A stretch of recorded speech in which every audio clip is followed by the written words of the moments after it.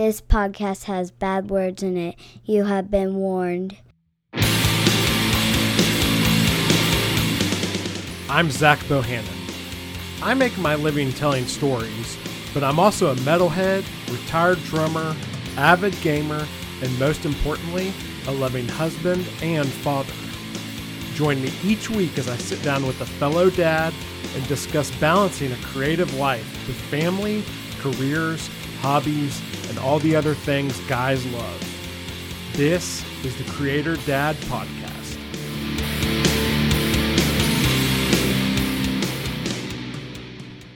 Patrick, what's going on, man? It's really good to meet you. Not much. Hey, thank you so much for having me on your show. I'm a big fan. I've listened to every podcast episode so far that you've had. I love the format that you have. It's just very relaxed, very casual, and just a couple of dudes just chatting, man. Yeah, it's been a lot of fun. I mean, that was my goal going into this podcast, was just I like podcasts where people have just really organic conversations and see where things go. And that was kind of, I've done the whole podcast before. We were kind of talking off air, where like when Jay and I did the Career Author, I mean, that was a fun podcast to do, but there was a lot of prep that went into it. It felt very structured. Like this, I just want to get on and talk to people about creativity and parenthood and relationships and all that stuff and just see where things go. So it's been a lot of fun.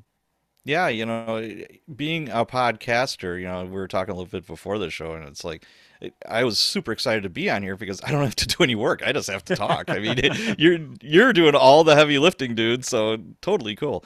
I'm sure you had to do a lot of heavy lifting when you had Jay on your show. He's so hard to talk to. Yes, yeah. He just wouldn't say anything. He just closed up. I don't know. Oh, well, that's a surprise. That dude always has way too much to say. I have to take swipes at him every chance I get. So absolutely, he's an easy target. Yeah, for sure. I mean, he's one of my best friends, and we've been business partners for like 5 or 6 years now. So, I got to take my swipes at him whenever I can. So. Absolutely. Now, you also, I think, we didn't talk about this off air, but you also, Honore as well? Yes. Okay. Honore is a good friend. She's in Tennessee as well. Yeah, you're in Tennessee. She's in Tennessee. Yeah, she lives right outside of Nashville. She's actually a good, like almost an hour from me, but I went out to her house. I guess it was like a month and a half ago now, and she's been we're supposed to get together again. And actually, I'll probably text her today and try to plan something to see her again. So. Yeah. Well, this is how awesome she is. The second book that I wrote and published I was going through a nasty divorce, and I was just very, very new to the whole indie author thing.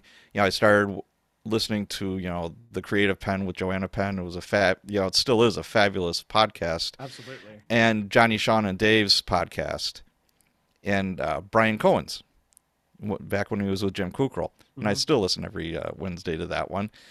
And I really didn't know what I was doing. I write this book, and just out of the blue, what I did was I went on Amazon and I looked at, like bestsellers in those genres. And Honore had a bunch of books. It was, The Successful Single Mom Begins to Work Out Again. She had a whole series of them, and I bought them, and they were great. And there were no successful single dad stuff. It was very, very limited. And I wish I would have done my market research a little bit more before I wrote the book. Dudes really don't buy those books. Women do. Yeah. More women bought my book than men did. And really? It was for men. Absolutely. Wow. That have you gotten any insight as to, or do you have any theories as to why you think that's the case? I think part of it was women kind of wanted the inside track. It's like, okay, what are guys thinking that makes that sense. Are going through a divorce? I think, if I'm a strategist, I want to know what the enemy, quote unquote, is up to. So part of it was that. And I think more women read books than men. Yeah, I was going to say, yeah. And yeah, women, I think more women read than men. And also I think women are probably smarter than men too, a lot of the time. in a lot of ways. Yes. So, I look and see, okay, Honore's got all these books out about this. I wonder if she would read mine or leave a review. So she did not know me from anybody. And I just did a blind email, and I did it with a bunch of people and got turned down by everyone except her. So she wrote a really nice review, and we chatted. Then I met her in person the first time at the 20 Books to 50K in Vegas, the conference there. And she was so nice and so helpful. I mean, just a sweetheart. And she's been a guest on my podcast. Nice. Yeah, I know she really has wanted to write thrillers and stuff. And I don't think she's doing that right now, but she's but yeah, she is just I love her to death. She's such she's just really genuine, and she's very giving. Like her thing is always, what can I do to help you? And she never asks for anything. No, you know, I mean, she genuinely wants to help. And I love Honor Ray. Yeah, she's a fabulous person. And I think if you look at people who are successful, and I would judge her as successful, you know, the more they're giving like decent human beings, kind of karma comes around to them and, you know, rewards that. Absolutely. I think that's a good way to look at life. You know, I was reading Danny Trejo's biography. Then he narrated it. I've thought about reading that. Oh, it's outstanding. Oh my God. I can imagine his story is crazy. Oh, he's been through some stuff, man. Yeah. He was in San Quentin, Folsom. I mean, and you know, and now he's, you know, who doesn't know Danny Trejo? You know, yeah, he's been killed more on screen than any other actor. More than Sean Bean, really? Yeah. He's been that's blown always the up. joke with Sean Bean is he always dies in all the stuff he's in. Yeah, he was the king of the B movies. You know, he had a lot. He had bit parts in a lot of stuff, but. Yeah, he is one tough son of a bitch. Oh my God, you know, he had liver cancer and he was still doing movies. Oh, I didn't know that. You know, just really. Oh yeah, he didn't make it public. Huh? He was in excruciating pain, and he's just bebopping around doing his thing. That's crazy. I have to read that. Like he's like you said, everyone, whether you know his name or not, like if you see him, you're like, oh, that guy, I know that dude. From whatever, you know, absolutely. Like he's been in so many movies. So. That's awesome. one of the overriding themes in that book is, you know, giving, and he's convinced. He said anything that has happened has been good to me is because I've been willing to give to other people, and you know, it's like, wow, yeah, that totally makes sense. Nice. I by the way, I meant to comment before, but I like your sweatshirt. So my Guinness sweatshirt. Your Guinness, yeah. Guinness was like one of the first beers I really got into, and I actually my dog, we had to put him down in the summer of 2020, but his name was he was a German Shepherd named Guinness. Aw, that's awesome. I'm only a stout drinker, so I don't really drink Guinness a whole lot anymore, but I love stouts, so I definitely noticed your sweater. Well, I'm Irish, you know, it kind of comes with the territory. You know, mom and dad are both from Ireland, and I remember I was in like 7th grade and I had my first Guinness in Ireland. We were over there. Mom and dad were going over to look for jobs. They were going to move back, but it was still a third world country, so not so great. America's a whole lot better, so we stayed in Chicago. Nice. Yeah, I definitely want to go over there at some point and you know, have a real Guinness in Ireland. But it's outstanding. It's so good over there. Oh my Lord. It's different, right? It's pretty different. In 19. Oh yeah. Yeah. I was there in 19, and you know, it's a long flight, and they're usually night flights. Yeah, I think we took off like at 6 at night. Then with the time change and everything else, you know, it's like 10 or 11 o'clock in the morning when you get in. And we were staying in Belfast, and we flew into Dublin. So I think that was like a 4 or 5 hour bus ride to Belfast. And the first thing I did when we got to the hotel was they had a really nice bar, and I'm like, I looked at my wife and I'm like, yeah, guess what I'm doing? Yeah, how could you not? Exactly. Oh, that's awesome. Well, man, let's get, like I said, I was telling you before, I don't think I said on here, but you know, you're the first person I've talked to that everyone else, I was very intentional. I think I even told you in the email when we first got together, like I really wanted to, so this is the first podcast I've done without Jay. I really wanted to talk to a lot of people I knew to kind of get my feet wet and stuff. Sure. But you're the first person I've had on that I have never talked to. So, but, well, actually that's not true. I met you at Brian Cohen's, like, what was it called? It was like an author summit or whatever in Oh, Chicago. we His did. first one. We sure did, didn't we? Yeah, that was Yeah. me. Yeah, we ran that. I ran that with Brian. Yeah. Yes, it was Yeah. you and Jay, and I felt really bad because I didn't have camouflage shorts. I just didn't fit in. I knew you looked familiar. I was like, so yeah. So I apologize for saying That's okay. That's okay. But yeah, and when you mentioned you were in Chicago a second ago, that's where you're from. Yeah, I'm in Wisconsin now, but Oh, okay, but gotcha. the conference was in Chicago. Yeah. So I Mhm. was like, oh, I wonder if he came to the summit, and I didn't. So yeah, there you go. Yeah, Yep, so you there came we to the are. first one. Okay, cool. Yes. Yep. Yeah, that was fun. Yeah, me and Jay did that with Brian with Jim. So Yep. yeah, so I'll have to get those guys on here at some point actually. So Oh, absolutely. Absolutely. but anyway, so so I don't know, like tell me, I know you have a background as a police officer. Mhm. And so, maybe talk a little bit about that and what got you into writing. Okay. I was born in Chicago on the south side, moved to Wisconsin with the family when I was in high school. So that was a bit of a culture shock. I went from the south side of Chicago, then we moved to a suburb that was on the border of Chicago, was Niles, and then I wound up in Fort Atkinson, Wisconsin. They didn't even have a McDonald's there, and I'm a teenager, and I'm like, oh my God, where did my parents send me to? This sucks. I hated every second of it. And obviously, you learn to adapt. That's life. And I went to college in Whitewater, and I interned with the Milwaukee County Sheriff's Department. And I thought to myself, this is like the best job ever. I worked in the jail for about a month. Then they put me out on the street. And Milwaukee's a very, very active, busy city. It's a city of about 600,000. Last year they had right around 200 homicides, a little under 1,000 non-fatal shootings. We're always in the top 10 as far as like violent cities. Okay. So if you want to be a cop, that's where you go. There's nonstop action. If you don't want to be Barney Fife, handing out speeding tickets to soccer moms, that's what you do. And I'm a young guy, and this is like, okay, this is totally cool. I graduate, and I started college off actually as a music major. Huh. I was going to teach band.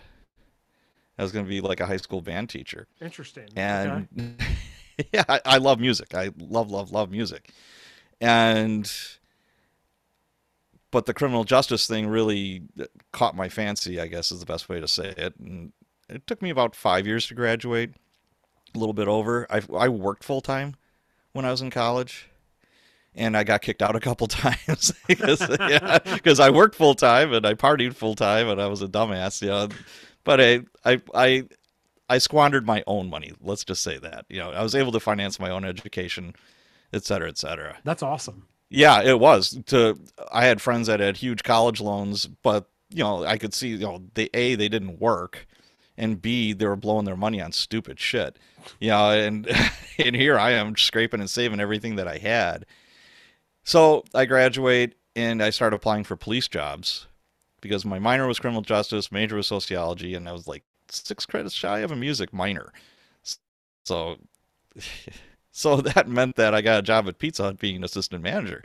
That's what your Exactly, sociology right? degree is going to do for you. Yeah.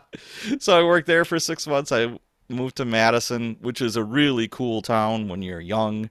That's right. It's Yeah, a super I got married, party like- town, right? Oh God, yes. That's what Big I've heard. time. And it's true. It's very true. There's nothing better than going to a Badger football game on a Saturday. Oh my God, it is off the chain. It is so much fun. Oh my gosh. But being a young person, I got married. I was engaged when I was in college. I met my ex-wife in college. Then we got married as soon as I graduated. And I took odd jobs until I could find a job as a cop. And I worked in restaurants. I bartended, and I sold cars for 4 years. I'd bartend in the wintertime when nobody was buying cars, that kind of thing. So I finally make it in, and I worked for the city of Milwaukee as a police officer, got promoted to sergeant, and I was a sergeant for 17 years. I did a variety of different things. I was like in charge of different, just regular shifts. And then I was in charge of like our gang squad. I was in different task forces every now and then. And I had a great career. No regrets whatsoever. I retired from that back in January 16 of 2020. So that was my last day on the street. As far as the writing stuff goes, I helped a lot of people buy cars. I did it for 4 years. So people would find out, it's like, oh, you used to sell cars? Oh, shit. Can you come with me? Can you do this? Can you do that? And you're like, yeah, sure. No problem. And somebody's like, you should really write a book about that. And I'm like, I think I will. That sounds cool. So I did. And, it was a PDF at first. I downloaded it onto Amazon. A buddy of mine's an editor, so I had him do the editing. It didn't get put together the best. I mean, everybody's first book is a little, hair-raising. Oh, yeah. So I did that, and then I started a little business on the side where I help people buy cars. But what I found out fairly quickly was when you're dealing with different time zones and, I had a family and I was working 40, 50 hours a week, somewhere around there on the regular job. Getting a phone call at 9, 10, 11 o'clock at night with somebody that doesn't want to buy a car and is scared and this, that, and the other thing, you're like, oh, God. All right, I'm done. I'm not getting paid enough to do this. Yeah. So I did that, and a buddy of mine was working on his PhD, another sergeant, and he was sick of writing his thesis. So he wrote a post-apocalyptic book. And, it had a terrible cover, the terrible editing, and he made 10 grand the first year. He just hit it right. And I'm just like, holy shit. And I'm like, I can do that. So I wrote a post-apocalyptic book. And it didn't do even close to the same amount of money that he did. And then I started going through a really bad divorce. And I'm like, well, I'm going to write a book about that to help other guys. It's called Divorced Dad, Kids Are Forever, Wives Are Not. So, I really wanted to help out with that. So that's how I kind of got into it. And then when I was close to retirement, I wrote a book called Cops and Writers, From the Academy to the Street, because I started getting into the whole writing community. And once people find out you were a cop or you are a cop, they have a million questions. Oh, yeah. So I'm like, all right. If I can help out some writers, I will. So I wrote a book, but for the book, I started a Facebook group. And, I dug the well before I was thirsty. It's like, okay, is there interest in this? Because, like the divorce book, I didn't sell a bunch. The post-apoc book, I didn't do that right. The how to buy a car book, I didn't do that right. And you're like, oh, come on. So before I do this again, I'm going to try and make sure that there's an audience for it. And there was. I started a Facebook group. It was just me, my editor, and a couple of buddies. Now I've got like 4,500 people in there. Nice. That's awesome. That's a good group. Yeah, and it's a great group because I have moderators and admins in there now that do a lot of the heavy lifting for me and make my life easy. And there's a bunch of cops in there that literally from all over the world that answer these questions for people, for writers. Well, when you have a community, I mean, that is kind of the goal. Like you want, Jay and I talk about this all the time. You want the community to run itself, eventually. Like you have to put in a lot of work up front, but when you get to the point where you have other experts in there, I mean, obviously you got to be involved. But, absolutely.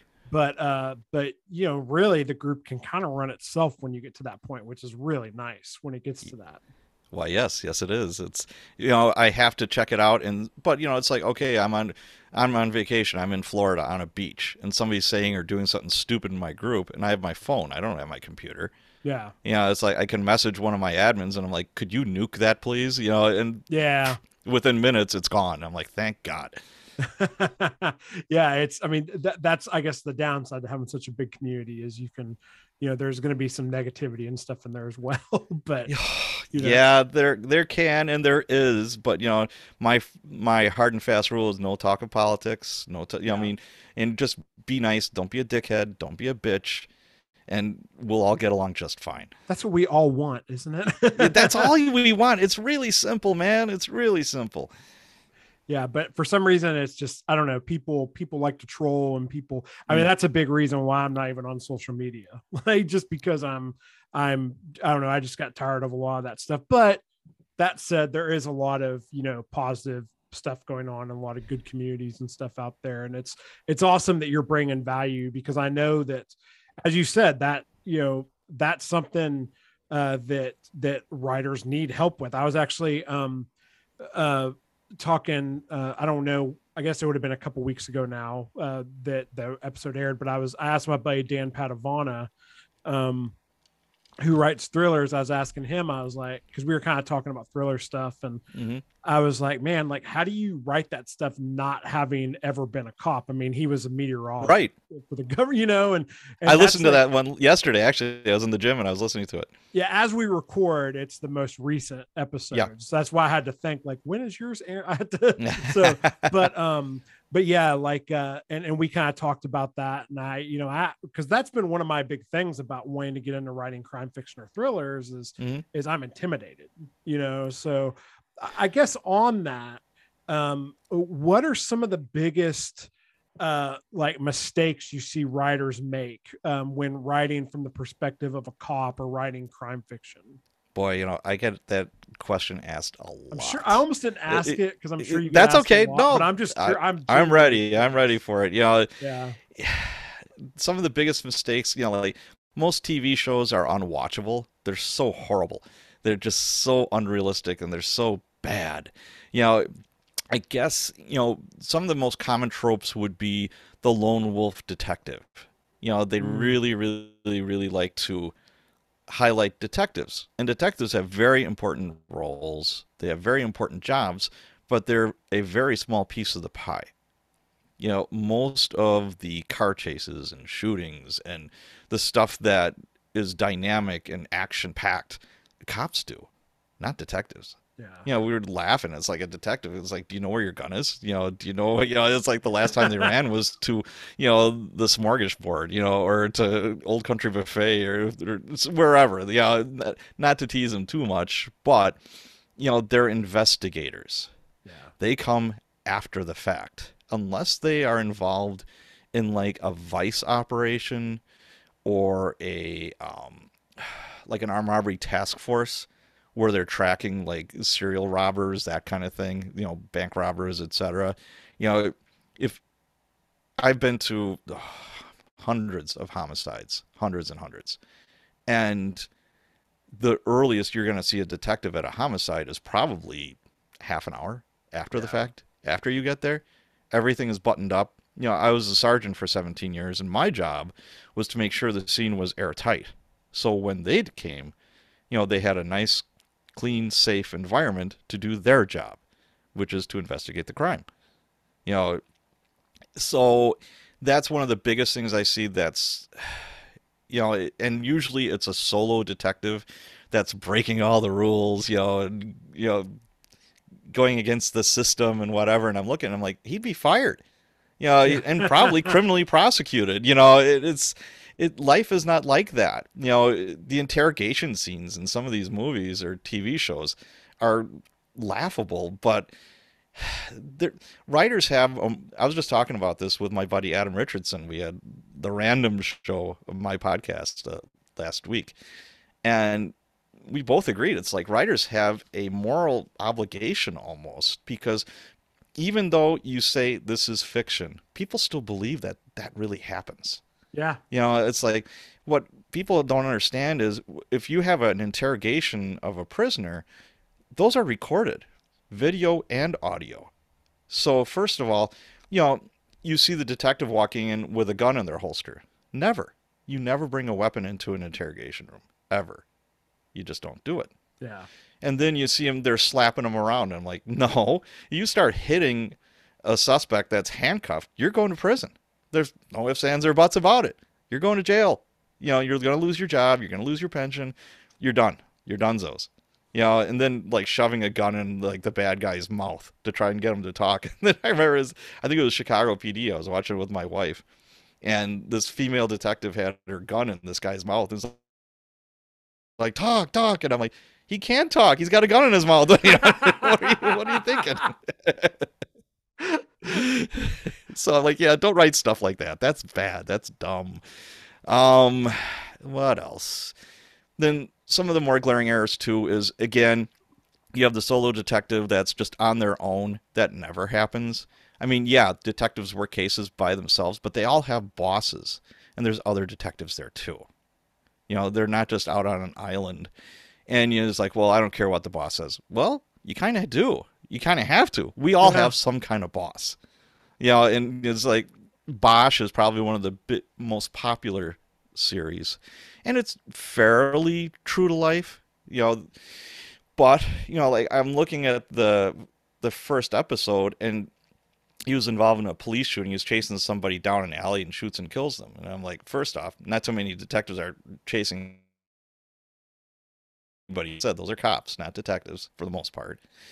And I'm looking at this, and when something like that happens, you're chained to the desk. There's two distinct investigations that occur. One is the criminal, and that'll go first. A human being killing another human being is a homicide. Now, the district attorney is going to have to determine if this was justifiable or not. And, obviously, those investigations can go 6 months, a year. I mean, I've been involved in 6 different ones. And that's not something that just, you see on TV where there's a shooting, a cop shoots and kills somebody, and the next day they're out on the street eating donuts and high-fiving each other. It doesn't happen that way at all. So the first investigation is going to be a criminal investigation. And if they're cleared in the criminal, there's an internal investigation with the Internal Affairs Department that would go through, did you go through all the proper rules and procedures, SOPs, et cetera, et cetera. So it's not an easy street to, stroll down like they show on TV. And like, I'll circle back to Bosch, he wants to be on the street taking assignments, and he's bribing other detectives with like Laker tickets. Hey, let me take that, homicide. And it's like, oh, okay, yeah, this like sounds good. And it's like, well, the boss will find out. That's okay. No, it's not okay. He might get fired. So those are like some of the big ones that jump out at me. So there's a lot there to digest, and I'm because it's like, where would you? Let me ask this first. So you mentioned Bosch. Like, what are some? Like, do you have any other really good examples of books or movies or TV shows where it's done kind of sort of accurate? Southland was really good. Obviously, it's TV, so they have to keep it moving.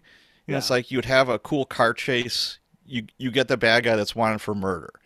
Well, in reality, it's usually like a 5-minute chase. If it's 10 minutes, that's a long one. Yeah. And you're going to be inside writing reports for the next like 8 hours. Obviously you can't have that on TV, so they kind of, they glance over that. But in Southland, there'd be all this stuff that would happen in one episode.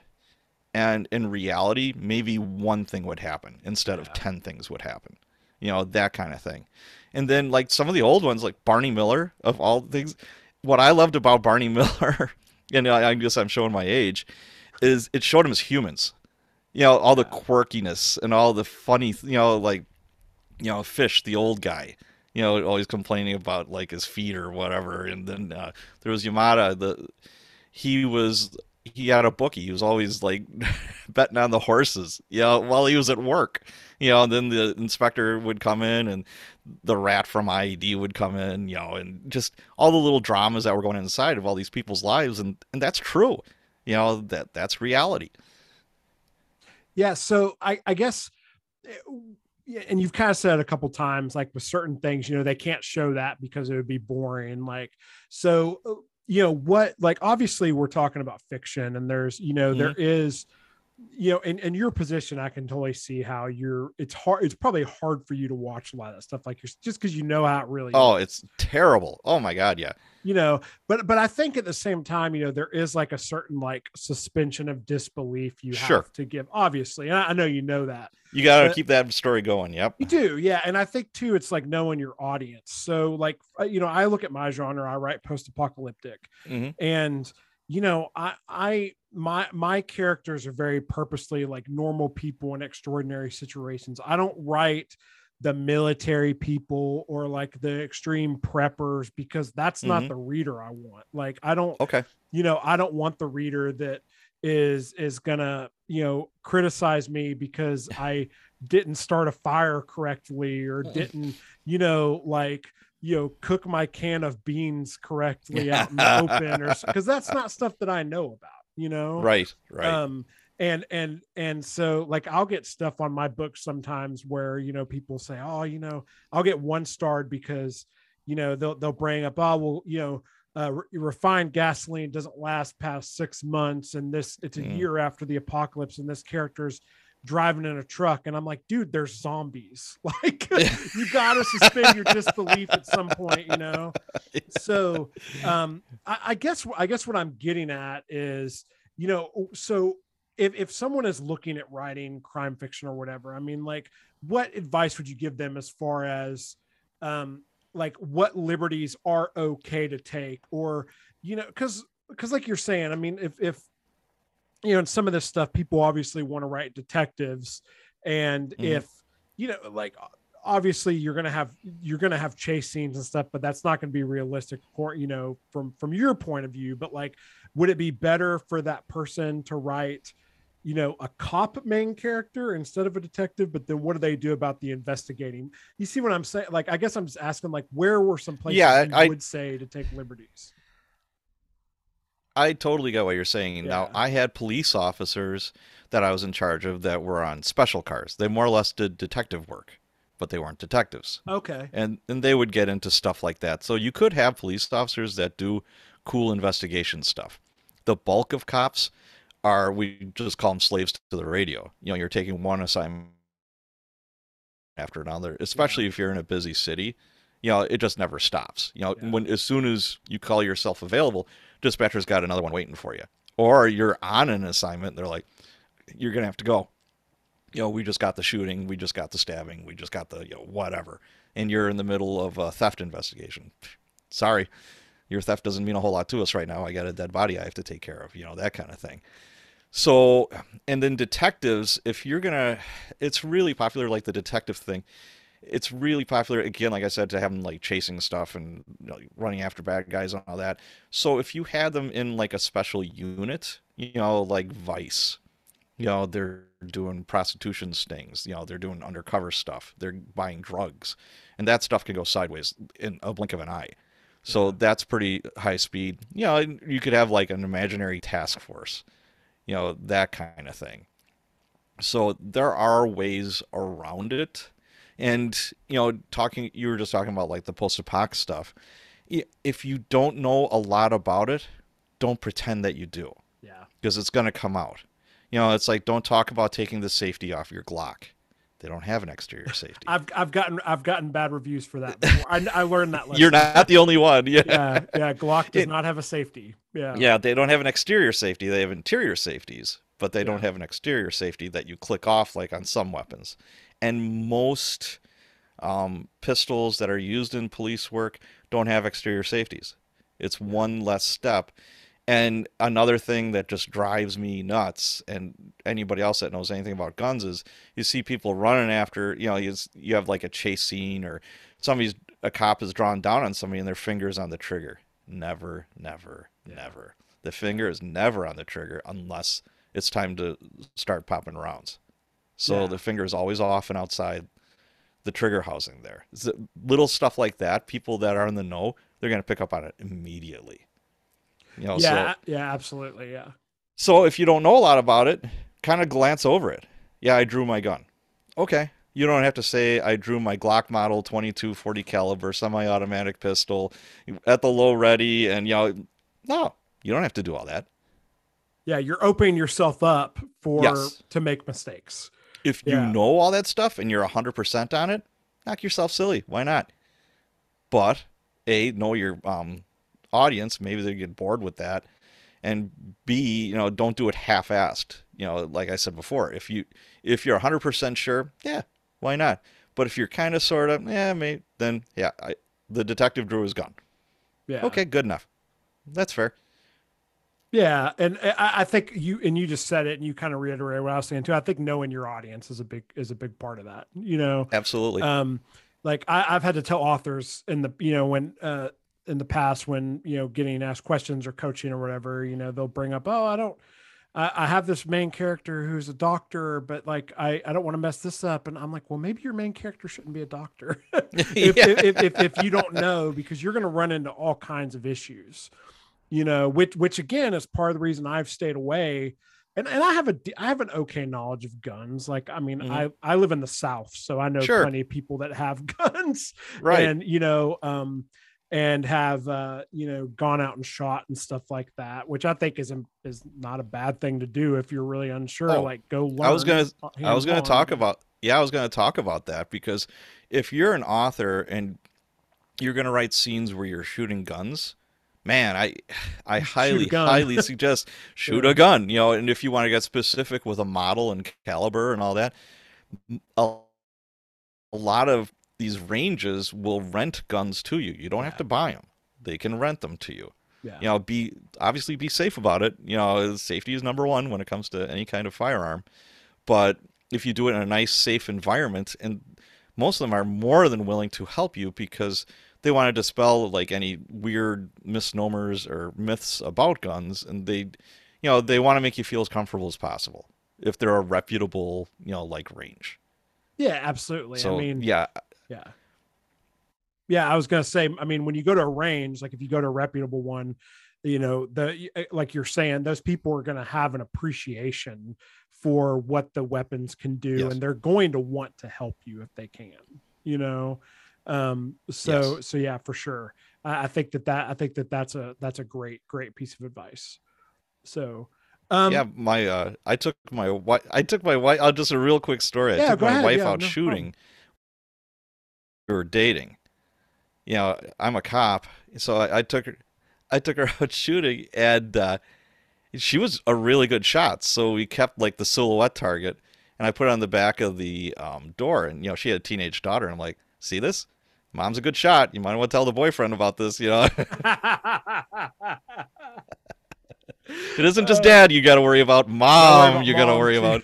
about. Exactly. So, we talked a little bit about your community, and we talked a little bit about the book, which the book is, there's two books in the Cops and Riders Yes. series. And Hmm. what's the second one? The second one, the subtitle again? It's still Cops and Riders. The first one is From the Academy to the Street. The second one is Crime Scenes and Investigations. Okay, cool. Do you have any plans for any other books in that series? You know, I I have the itch now to write fiction again. Okay. And I kind of have a cool idea. It's going to be in the thriller genre, and I'm going to give that a go first Nice. before I write another one. Yeah, I was going to ask you about fiction because I know you said you Hmm. wrote the one post-apoc book, and I mean, it seems like with all your experience and your knowledge, I mean, like writing thrillers probably would. I mean, obviously you have to want to, Right, right. but that seems like it would make sense. Yeah, and I think people will like the twist. I don't want to give the premise away right now Oh because I'm yeah, not for sure. Yeah. 100% sure on it, but yeah, I think people like it. Okay, cool. So, so we talked about the books and the community. Like, tell me a little bit about the Cops and Writers podcast. Yeah, you know what? It's been a blast. When I was in college, my brother was a DJ at the university radio station. We had our own radio station. And he'd call me every now and then. He's like, "Dude, I'm going out partying." He said, "Could you take it?" And I'm like, "Yeah, sure." And the professor that was running it didn't even know I'd be doing it. I was never in any class, whatever. So he's like, "Yeah, just give me an hour." And I'm like, "Yeah, sure." And then I got comfortable behind the mic doing that. And he also worked for like a mobile DJ company where he'd go to bars, and you brought all of your albums in the turntable, and the speakers and all that kind of good stuff. And I would help him with that. And when I was trying to get my Cops and Writers stuff off the ground, I tried to be a guest on as many podcasts as possible just to put myself out there. And I was thinking to myself, I could do this. This is fun. I enjoy this. So I started it up. My first interview was with my buddy Adam Richardson, who has a podcast, and that seemed pretty cool. Actually, Jay helped me with the music.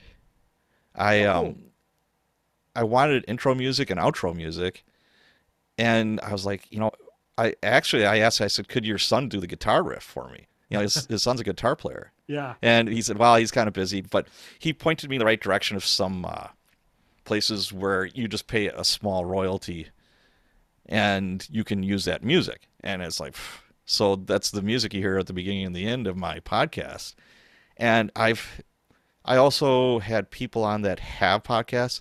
Jerry Williams is a retired FBI agent, and she has her own podcast where she goes through a case file with a retired FBI agent. She does that every week. And I had her on as a guest. And then it just started snowballing. People were asking me. I had Gary Nessner. He was the FBI negotiator at the Waco standoff. I was, He's you, talking to wow, David. yeah, I'm very familiar with that. So Yeah, he was talking to David Koresh for days. yeah, yeah. I mean, I'll show my age a little bit. I was a kid, but like Hmm. I was actually living in right outside Dallas when that happened. So Oh, yeah, wow. I just Okay. remember coming home from school every day and seeing Waco on my Oh, yeah. always on the TV. Yeah. Absolutely. So it was fascinating interviewing him. And then some of the better ones that I've had, then I've interviewed a couple of writers that were police officers in England. Then I have a couple of Mounties from Canada, some Royal Canadian Mounties. And then I had an Irish Garda. She's a hoot, Marie O'Hell. That was my St. Patrick's Day podcast, I called Nice. it. So I interviewed a cop from Ireland, in Ireland. So that was a lot of fun. That was a blast. Um, and then lately I had Jack Barsky. He is a American that grew up in East Germany during the Cold War, and the KGB recruited him, and he Oh was wow. inserted into the United States under all false documents, and now he's a U.S. citizen. So that was a two-parter. If you ever watch The Americans, that's on Prime Video, Hmm. he was their technical advisor. Huh. So and I've reached out to other people that just flat out say no to me, but I just keep on trying, and I wind up with like Jack Barsky's and some other like really cool people. Yeah. I mean, that's what happens. That's part of how we get the guests we get on Writers Inc. You Yeah. know? Yeah. I mean, cause we had a lot of people tell us no, but every now and then you get like a Matthew McConaughey to say yes. So Yeah, you know what? I listened to that. That was awesome. I bought the book because of that interview. I bought his the book, Greenlight. Yeah. screenshot is I have a screenshot of, because we don't do the video, but Jay sent me a screenshot of Zoom when he interviewed him, and it's really funny just seeing Jay next to Matthew McConaughey. That But is yeah, funny. that's I think that too is a great lesson for writers. Like the worst thing anybody can do is say no. Well, look, at the top of the show, we are talking about Honore. Yeah. You know, I tried a bunch of different authors, and it's like, hey, give me a hand here. And if most of the time they would never email me back, Yeah. and it's like, okay, no big deal. I don't know. Do you know Boyd Craven? I know the name. Yeah, He's a but I he's a don't big know. post-apoc. He's Yeah. Yeah, he's a big post-apoc writer. Hmm. And I just, out of the blue, I said, hey, where'd you get your covers? I was looking for a cover artist. Told him, and away. He used her, and blah blah blah. And I'm like, okay, cool, thanks. And now we're friends. Yeah, it's awesome. I mean, that's the type of stuff that I've made, a lot of my friends and writer friends and stuff. And, Hmm. a lot of times it's just reaching out as a fan and being like, hey, I read your Yeah, stuff. And absolutely. yeah. So, and a lot of times they'll be like, oh, I seen you on Amazon, and you don't even Right. have to bring up that you're a writer, but Hmm. again, like we were saying, I mean, the worst thing that people can do is say no or just not even reply. Absolutely. And it's like, Yeah. or keep trying. I mean, until the restraining order comes, you don't want that. But The podcast is great. I mean, that's a great resource, between that, the books and the community. I mean, like we were talking about, that's something that writers definitely need help with, is whether it's interrogations or, what being a cop is really like, or even just the gun stuff like we were talking about, that's very Right. commonly messed up. So those are some great resources. So Hmm. let's shift gears a little bit. And I want to talk, before we get out of here, I definitely want to talk a little bit Sure. about your dad life. And, Okay, cool. And I know a few times you brought up your other book you'd written, which is Divorced Dad, Kids Are Forever, Wives Are Not, by Yeah. L.J. Burke, which is Yes. your pen name. And Yes. the first thing I want to ask you is, and I have a suspicion as to why, but like, what made you choose a pen name for that book? I was going through my divorce, and I That's thought kind of what to I myself, figured. hell no. And I even asked my attorney, I'm like, am I gonna get in touch with this? Should I even write it? And he says, you're using a pen name? I'm like, yeah. And he's like, what are you putting in there? Are you saying, she's this mean, horrible person? And are you defaming her? Are you like, saying a lot of negative stuff? And I'm like, no, I'm just telling the truth. And he's like, oh, okay. It's not filled with venom. It's like, it's not the He-Man haters, women haters club. Yeah. Yeah. And I mean, like, honestly, when you look at it from perspective, like, who would want to read that? I mean, I guess there are people out there who would want to read that, but as like coming to that as a customer, I mean, people are looking for usable advice, and they Hmm. are, I mean, obviously some people could relate to that, but it's, with nonfiction, especially that type of nonfiction, you're really trying to like help people and solve a problem. And so it Right. doesn't seem like that would, but I could also definitely see why you would want to do a pen name Yeah. under that. Yep.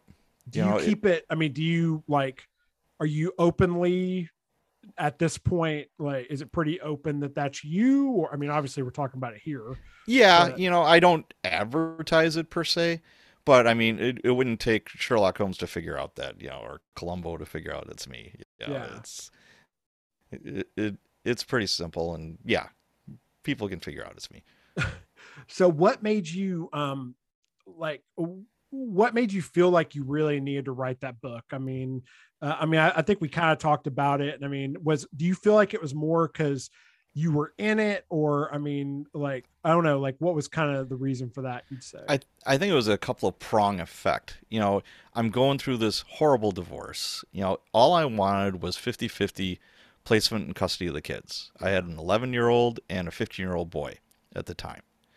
And our marriage was dissolving before my very eyes for years. It was inevitable, but it could have been okay because there wasn't like another woman or another man. There wasn't like this huge blow up. There wasn't like a nuclear event that caused all this. It was like a slow burn. Yeah. And it sucked.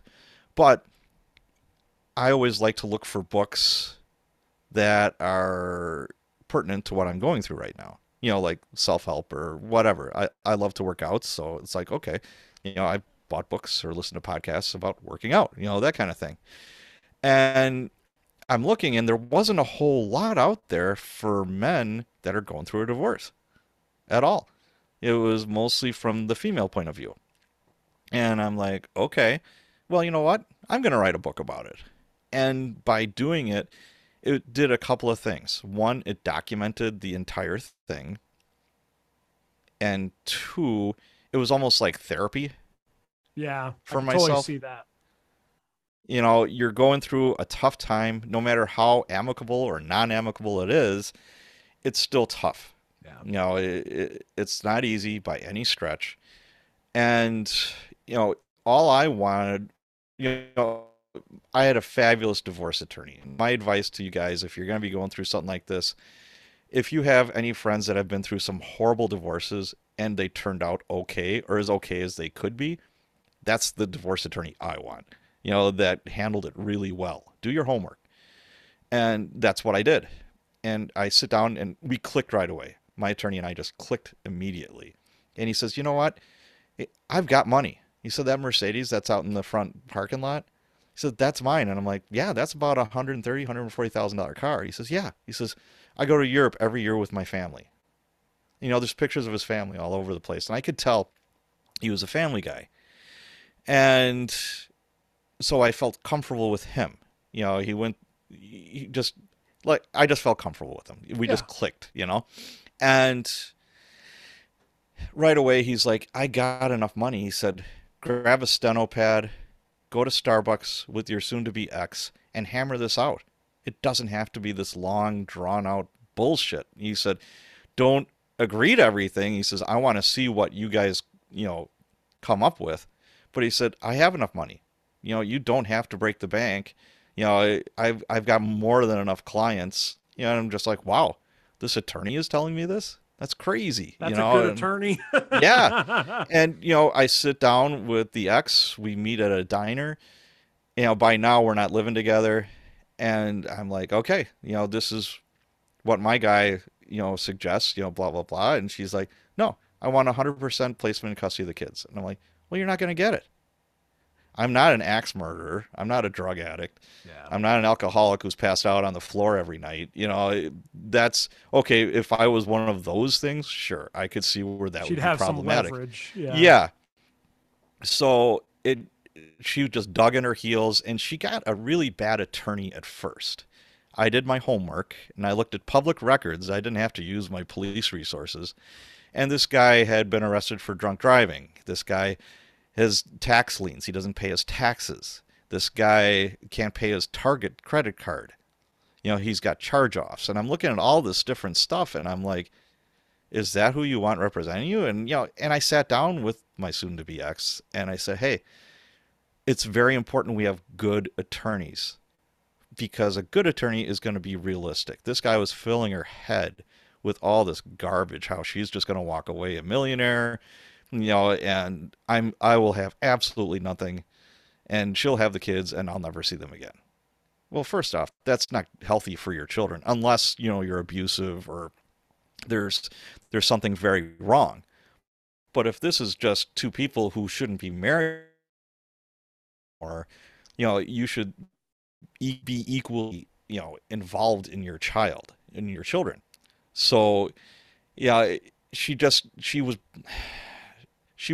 believed what she wanted to believe, and this guy was more than happy to charge her for it. He was very unscrupulous. So after a year of battling, she wound up firing him. And and I did that. I told you so. But then she hired, it was an all-female law office, and the gal that was her attorney was this Russian pianist that was also an attorney. And I just looked at her suit and her shoes and how she was put together, and like, this is money. And then I found out later what they were charging her, and I'm like, oh my God, it was crazy. The amount of money that her parents spent on this was insane.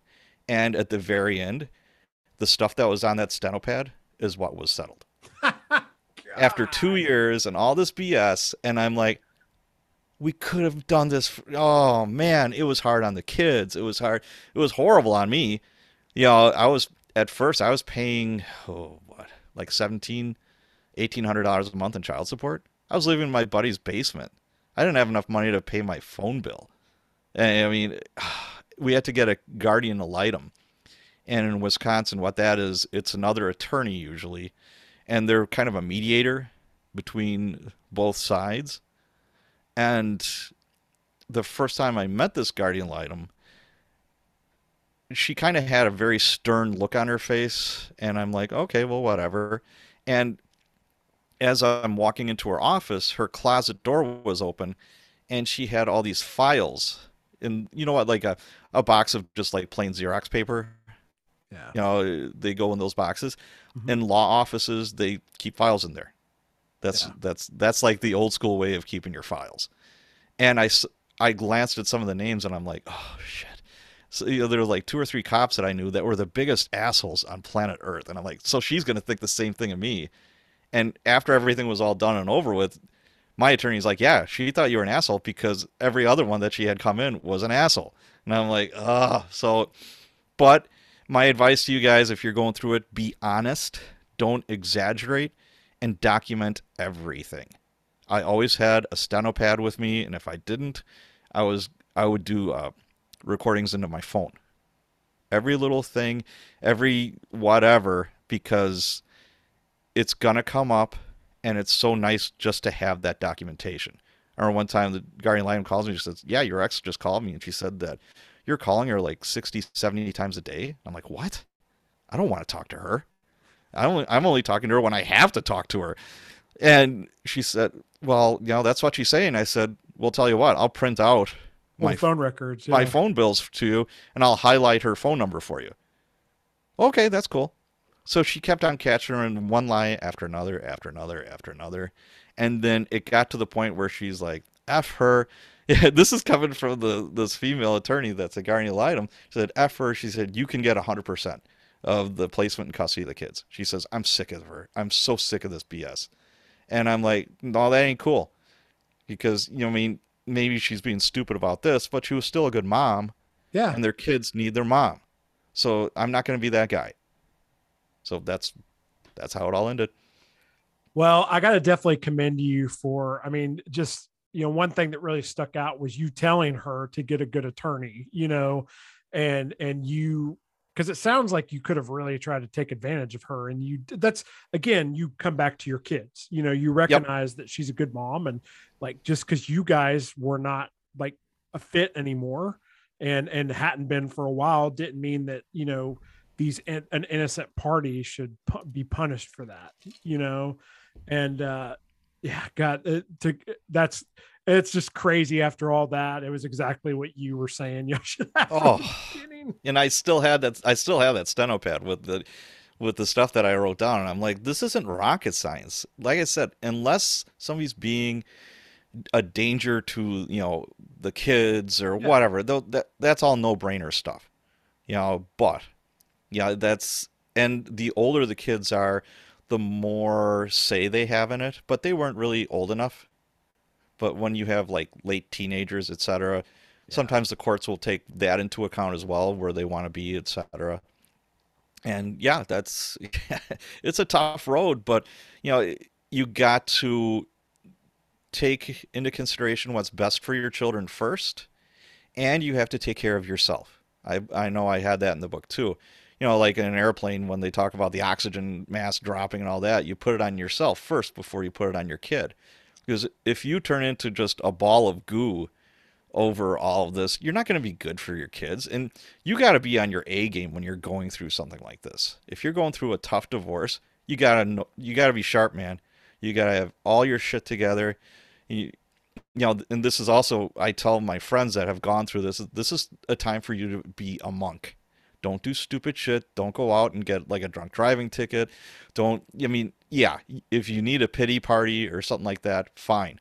Maybe have some buddies around that will take care of you, that you trust. But again, and crawling inside of a bottle of whiskey is not going to solve your problems. Yeah. It's just going to make them worse. And, just ride it out. You'll be okay. And at the end of the day, when your kids grow up, they figure all this out. They're like, yeah, mom was nuts. She shouldn't have acted that way. Or dad was stupid. Whatever. So history will judge you. So just remember that. Well, that's great advice. And I think that's actually a really good place for us just to end this thing, to be honest with you. Yeah. That was awesome. So, well, man, I know you're in a good place now. I know you mentioned absolutely in the in your email, you've got a really blended family now and stuff, and remarried and all that. So yeah, there's light at the end of the tunnel. It's in the end. It does. And you know what? There's light at the end of the tunnel. If you're a man or a woman going through this right now and you're listening to this, you might be in the depths of despair right now, but like I said, I was living in my buddy's basement. I didn't have enough money to pay my phone bill. I was sucking air. It was horrible. I thought that I was going to lose my kids. I didn't know for sure. Yeah. So, but you know what? Just stay the course. Don't do anything stupid, and just be smart about it. Right on. Well, that's good advice for anyone out there who is, and I'm sure there's some listeners who are going through that. So, but, well, listen, Patrick, where's the best place for the audience to find you on the internet? Whatever you want to promote, now's the time. Okay. Well, everything is Cops and Writers. So I've got the Cops and Writers podcast.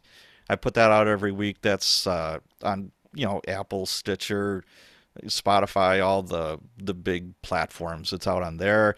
The Cops and Writers Facebook group, love to have you. That's just look under Cops and Writers. The books I'm Amazon exclusive right now. I might change that later.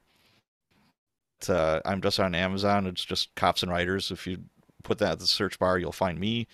I have a website, copsandwriters.com, and I also offer consulting to authors, where you give me your manuscript and I'll tell you what's right and what's wrong about it. I'm kind of straying away from that because I'm kind of overwhelmed with work right now. Yeah. I'm supposed to be retired, but I'm working harder now, but that's okay. That's all right. Awesome. Well, that all sounds good. We'll have all that down in the show notes for everyone to check out. Sweet. And more than that, man, Patrick, thank you for coming on, having a very open and honest conversation. I really appreciate it. No, thanks for having me on. I'm a big fan of the show, and I look forward to other episodes. And we'll do Cops and Writers soon. Outstanding. Very good. Awesome. Cool. Thanks, Patrick. Thank you.